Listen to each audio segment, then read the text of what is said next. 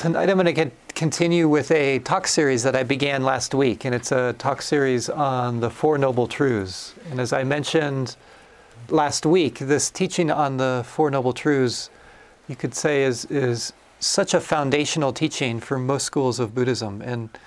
And what I found is it's so helpful to understand it and to come back to it again and again, because it also makes the basis of the kinds of practices that we do here together. And I want to review just a little bit of what I shared last week and then take the next step this week. For those of you who are here, you might have remembered I introduced you to the first noble truth. The first noble truth is the statement that there is suffering, not life is suffering, because I think all of us know that we can have these experiences of joy and contentment and happiness. So it's not about defining life in terms of suffering. It's about starting with what's the problem. And as I said last week, the Four Noble Truths is about using this medical model. This is one of the ideas that during the Buddha's time, where you first state, well, what's the problem? Well, the problem is there's suffering. And what I was pointing out is that this is not a belief system. This is just a fact of what it is to be a human being. And then after that, we have the second noble truth. Well, if we know what the problem is, what the kind of medical condition is, well, what's the cause of that? And this is what I'm going to be talking about this evening, which is the cause, or what it gives the arising of suffering is the arising of what's called craving. And I'm going to talk about that and hopefully clarify it. We'll see, but that's the hope. And then the third noble truth is, well, we know what the problem is, we know what the cause is. So what are we looking for? What's the solution here? And the solution is the cessation of the ending of craving. When there's ending of craving, there's a freedom. There's no more suffering. That would be the solution to this kind of, you could say, this medical condition. And then the fourth step in this medical model is, well, how do we get there? And then that's describing the path. The other thing I want to point out, which I think is interesting, is that Buddhism, mostly because of the Western colonization, has been classified as a religion. But it is kind of an interesting word to use when I share this, don't you think? Because we're just talking about a human predicament, and then we're here to come together to hopefully figure out together how to deal with this. So we're not really starting with some kind of belief system. It's about how can we make our lives better practically? How can we bring freedom into our lives? And yes, there's a whole range of really pushing that potential of what freedom really means. But this is the beginning. So I'm fine calling it a religion. I don't know what to call it. But hopefully we can find relevance for our lives and for the world that we live in.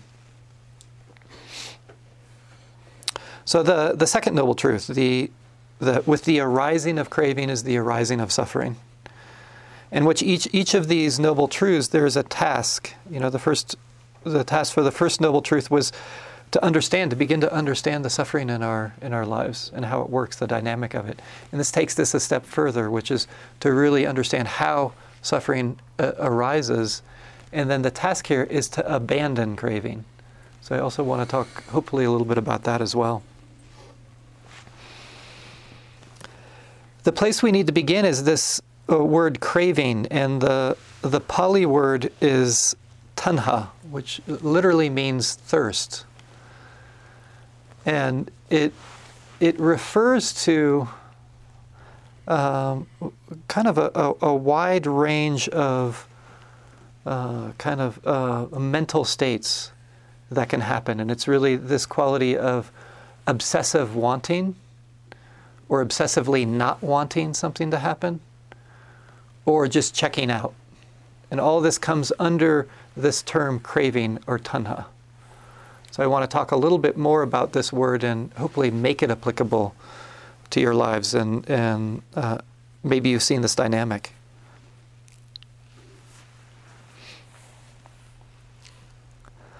The first thing I want to point out is, if we just start to reflect on this activity of being thirsty, what I want to point out is, what I've noticed is, there's nothing wrong with being thirsty. My suffering doesn't come from being thirsty.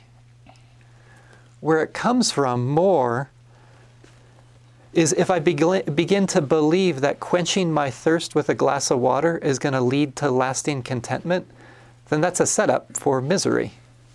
Because then I'm believing something about that activity that just isn't true. And it's really easy, right, to drink a glass of water every day. You probably have this experience is when you get thirsty, you drink a glass of water and then it's over. And then when you get thirsty again, you drink a glass of water, and there's nothing wrong with it. There's actually no suffering there. You're just taking care of the body. But suffering would come in if you start to invest more things into this activity of drinking water, where it's like, oh, this is really going to lead to my happiness. This is the solution to my life. I've been looking for it, and it's water. Here it is. And then you drink some water and you feel better, and you're like, wow, this is really it. And then you start to get thirsty again, and then you can have the thought, it's water that's really going to make my life so much better. It's going to be the solution to all my problems. And you drink a glass of water and you feel good again. And when I share this, it sounds kind of silly, doesn't it? Like, who would believe that? But what I want to point out, unfortunately, we do this with all kinds of things. Have you noticed this? How we can put so much more into basic things in our life.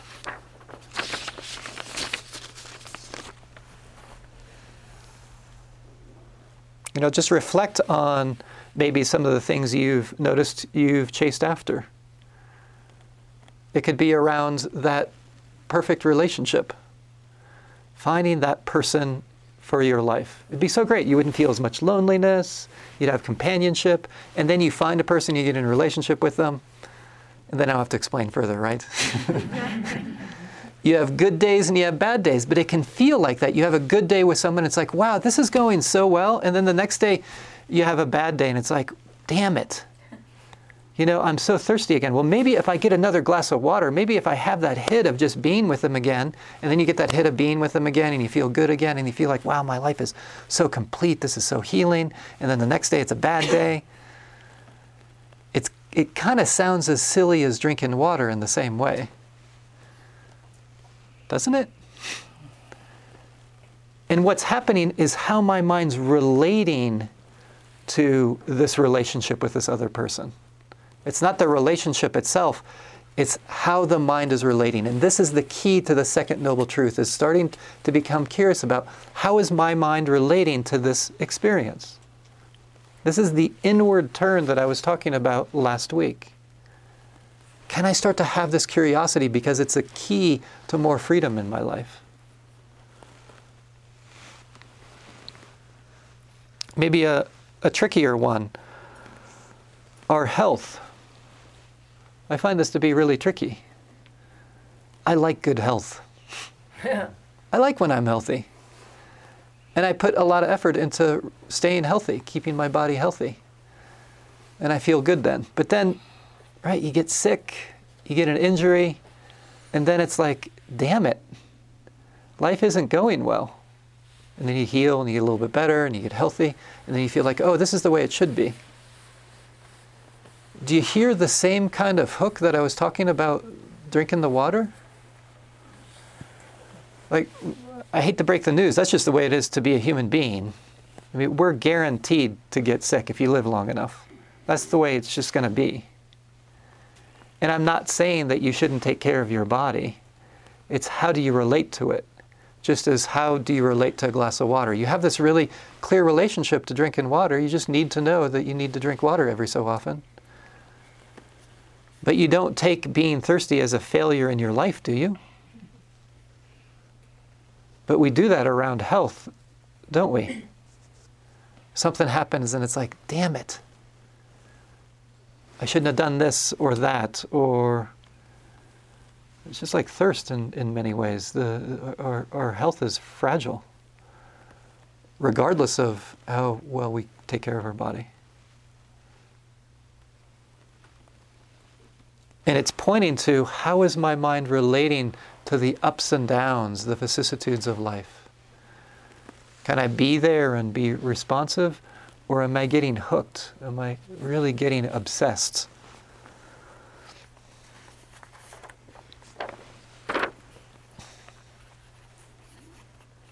So again, it's this inward turn and asking this question, how is my mind relating to this experience? Is it obsessively wanting?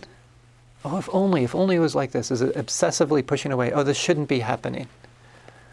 Or is it obsessively trying to check out and just not even be aware of experience?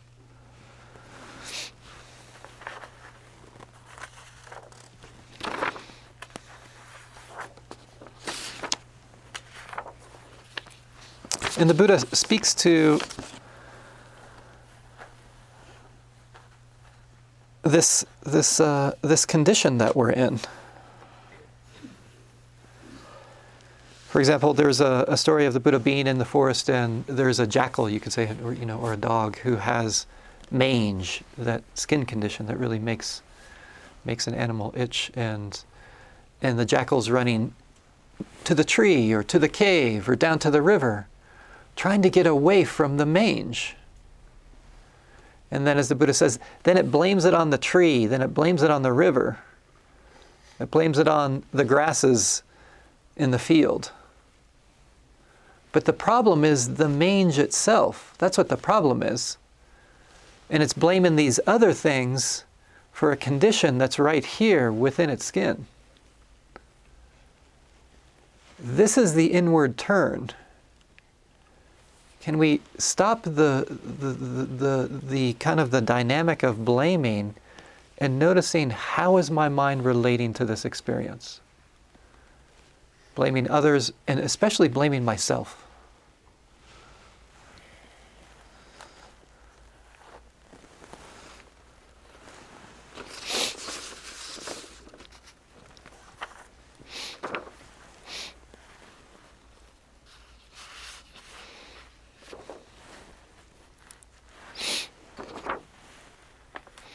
So maybe just a couple simple examples of this, of how simple this can be, this inward turn and this curiosity. So I want to start with a super simple one and then a more complex one. So last night I led a weekend retreat in Tucson. So late last night I was driving back. And as I was driving through Camp Verde, there's this interesting associative link in my mind when I drive through Camp Verde. And the associative link is Wendy's. So it's late at night. And then the thought pops up, Wendy's. And then I think, oh, chocolate frosty. Why not? And then my mind comes up with all the great excuses. It'd be good for me to stay awake, What would be better than like refined sugar and dairy, right? That would be like the best thing to do. Any sane person would do that. And then it was just the inward turn. Oh, wanting. Oh, interesting. Wanting is here.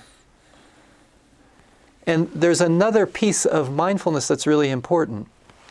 But I want to point out how simple this is. It's noticing that wanting is here, and just to be able to name that, because there can be so many arguments in the mind of what I want or what I don't want. Oh, wanting. And then sometimes there has to be, combined with mindfulness, discernment. When I eat Frosties, the first moments are really great, but actually I feel sick afterwards. Even though I was about ready to throw up. Isn't that a crazy thing that maybe you guys can relate to that. Maybe I'm not the only one that eats things that make you feel not so good. It's taking the long view of, I'm not going to go down this road. Oh, this is dukkha, this is suffering, to pursue that kind of wanting. There's small freedoms in this practice in this way, where I actually get to choose the direction of my life rather than being pulled. The other reason that I wanted to share that with you is also to show the collective dimension of craving. Like, it also ties into the systemic dimension of, because what it was hooking into is my conditioning as a consumer. There's a whole conditioning around that. It's what makes our economy work. Our economy so much is based on craving. It's tough, this path, this spiritual path. And this is why the Buddha talked about what we're doing on a spiritual path is going against the stream.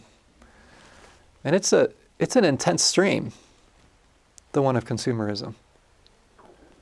Because really, if you think about advertisements, it's about really saying, basically, if you drink this glass of water, you're going to be so happy.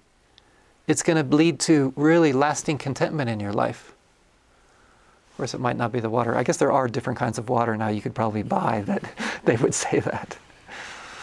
You know, it's the car or the vacuum cleaner or whatever it is, or some experience. Do you see how it amplifies the cause of suffering? I so loved seeing, I remember seeing this years ago in a magazine, and I thought it was so great that they labeled this perfume that came out samsara. I don't know if you know this word samsara, but samsara is it describes the world of suffering or the world of craving. And they used it to describe their perfume. And I wanted to write to them and say, that is so great. Wow. Just naming it for what it is, you know. Here you're going to buy this and we're going to tell you you're going to be really happy, but it's really samsara. It's just going to be, you're going to spend hundreds of dollars on this perfume and then you're going to be dissatisfied. I think it's yeah. But that advertisement isn't so brilliant sometimes like that. So these small things, but also for the intense things in our life. Like, for example, I was working with an individual for quite a few years, and it was very moving for me. This is an individual who had been in a severe car accident and barely survived. And as a result, I mean, just, it was amazing that they survived this car accident. But as a result, there was intense chronic pain in their life. And they were a practitioner and they really wanted to navigate it with their practice. And it was both inspiring and humbling to really see the depth of the practice that came for them by navigating physical pain. Because it was very debilitating for them. They couldn't work anymore, and at times they could walk and sometimes they couldn't.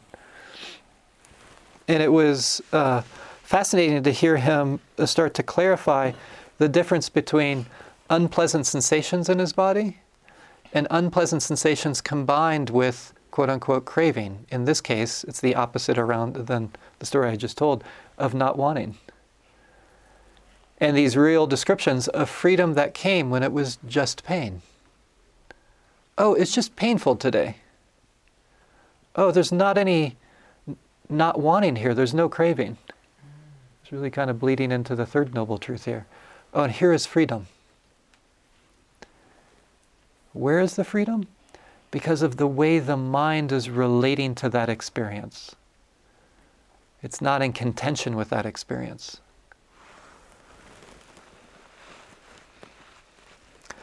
What I want to point out about these examples is the type of suffering that we're examining.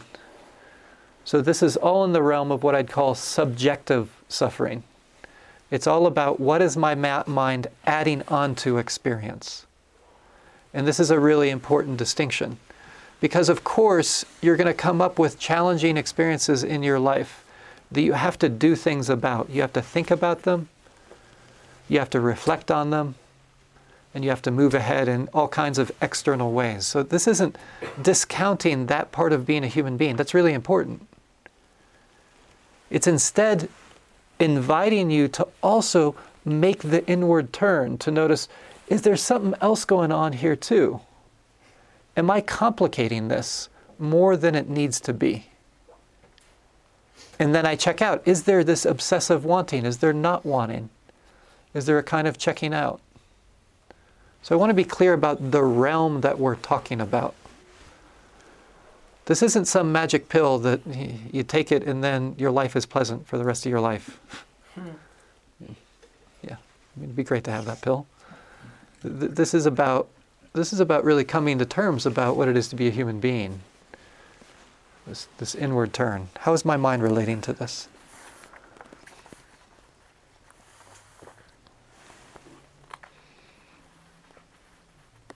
It's interesting. They did a study, such a fascinating study around, actually around this dynamic. It was, I read this in an article in the New York Times called "The Futile Pursuit of Happiness."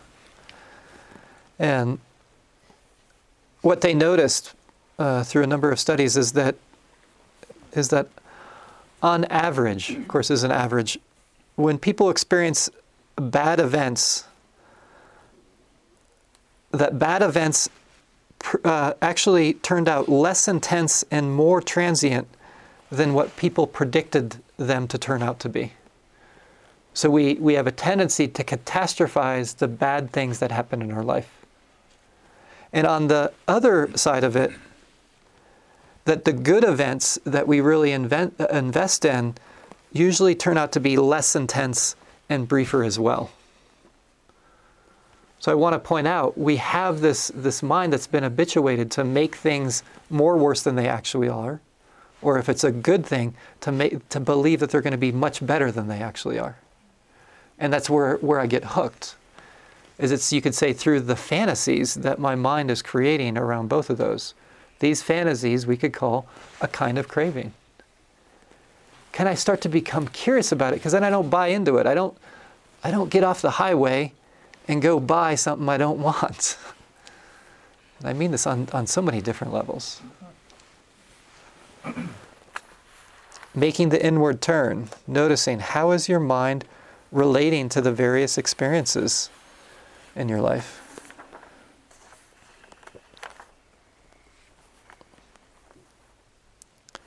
So in light of this, I still want to point out you can have aspirations and goals and even what I would call desires. That's not the problem, right? It's about how you relate to them, how you hold them. Is there a clear forward movement where you're not suffering? Or is there suffering in your aspirations and goals? Is there a kind of fear that's driving you? Or a kind of worry? That's something really important to examine and to notice if we want to live our lives in a different way.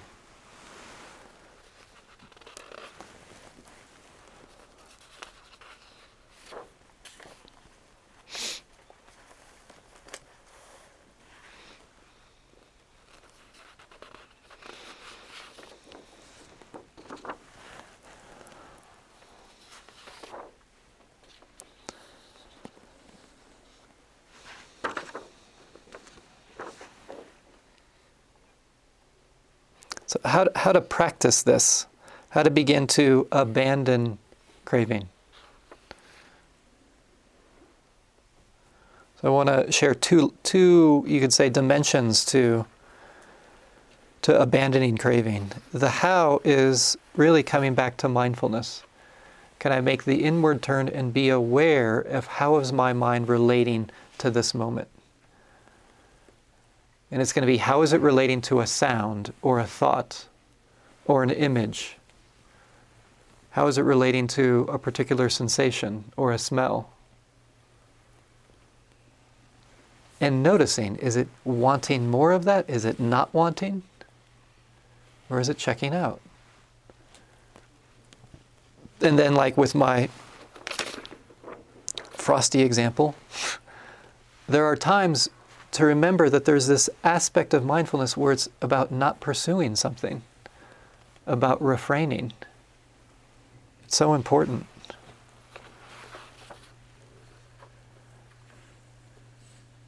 And so what I want to point out is what it isn't. In terms of this exploration, it's not trying to figure out why this is happening.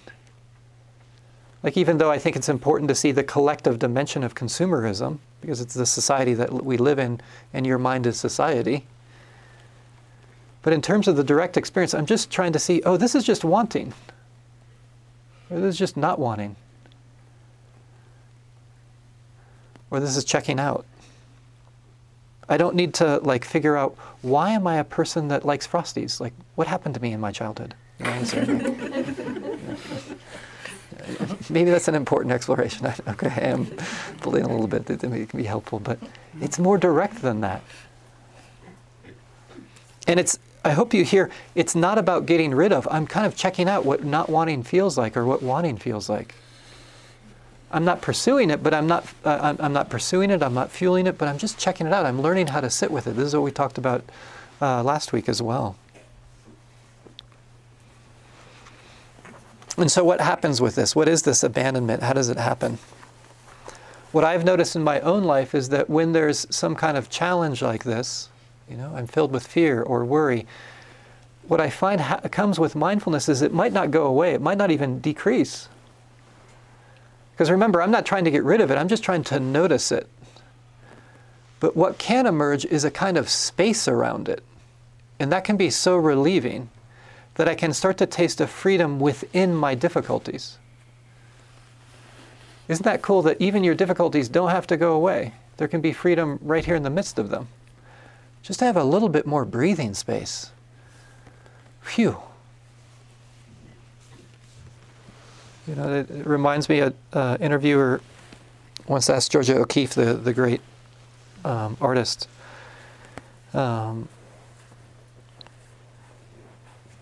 if she had ever been really afraid in her life. And also remember, the context of where she was, the time that she was doing art, was a time where women were still heavily disempowered. Not that they're still not disempowered, but even then, to be an artist, a woman artist during those times, was very challenging. And her comment was, I'm afraid all the time. I just don't let it stop me. And I think that points to the direction of this path of abandoning craving by just having more space around it, so I'm not as driven by it, not lost in it.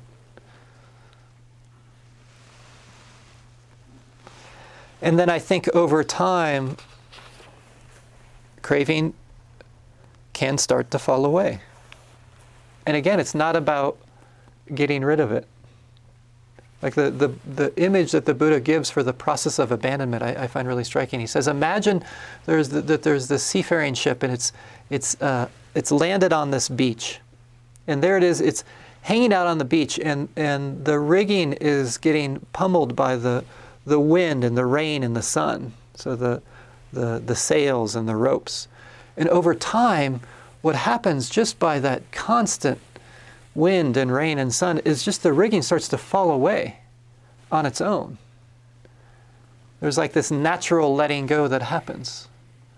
And there's a freedom from that. There's not a being bound or entangled anymore. You can move forward with a fluidity. And what I appreciate about this image is it reminds me, and I find this so helpful, is I don't need to let go of the difficulties in my life. I don't even need to let go of craving. I don't need to let go of my not wanting this to happen, which I find relieving. I just need to see it. And when I see it, there can be a disentanglement that begins to happen. But my job's really clear. I just need to be mindful. Because what can start to happen with letting go is then we're just pushing something away. Then we're lost in craving again. Again, what makes this practice so difficult is how simple it is. It's to do the inward turn and find a different place to rest, which is in being aware of your experience. Just for those moments. It's that inward turn. And noticing, how is your mind relating to this? So let's give it a try. So what I invite you to do is you just might want to just take a minute or two to maybe stretch your legs or move around, and then we'll begin to sit together.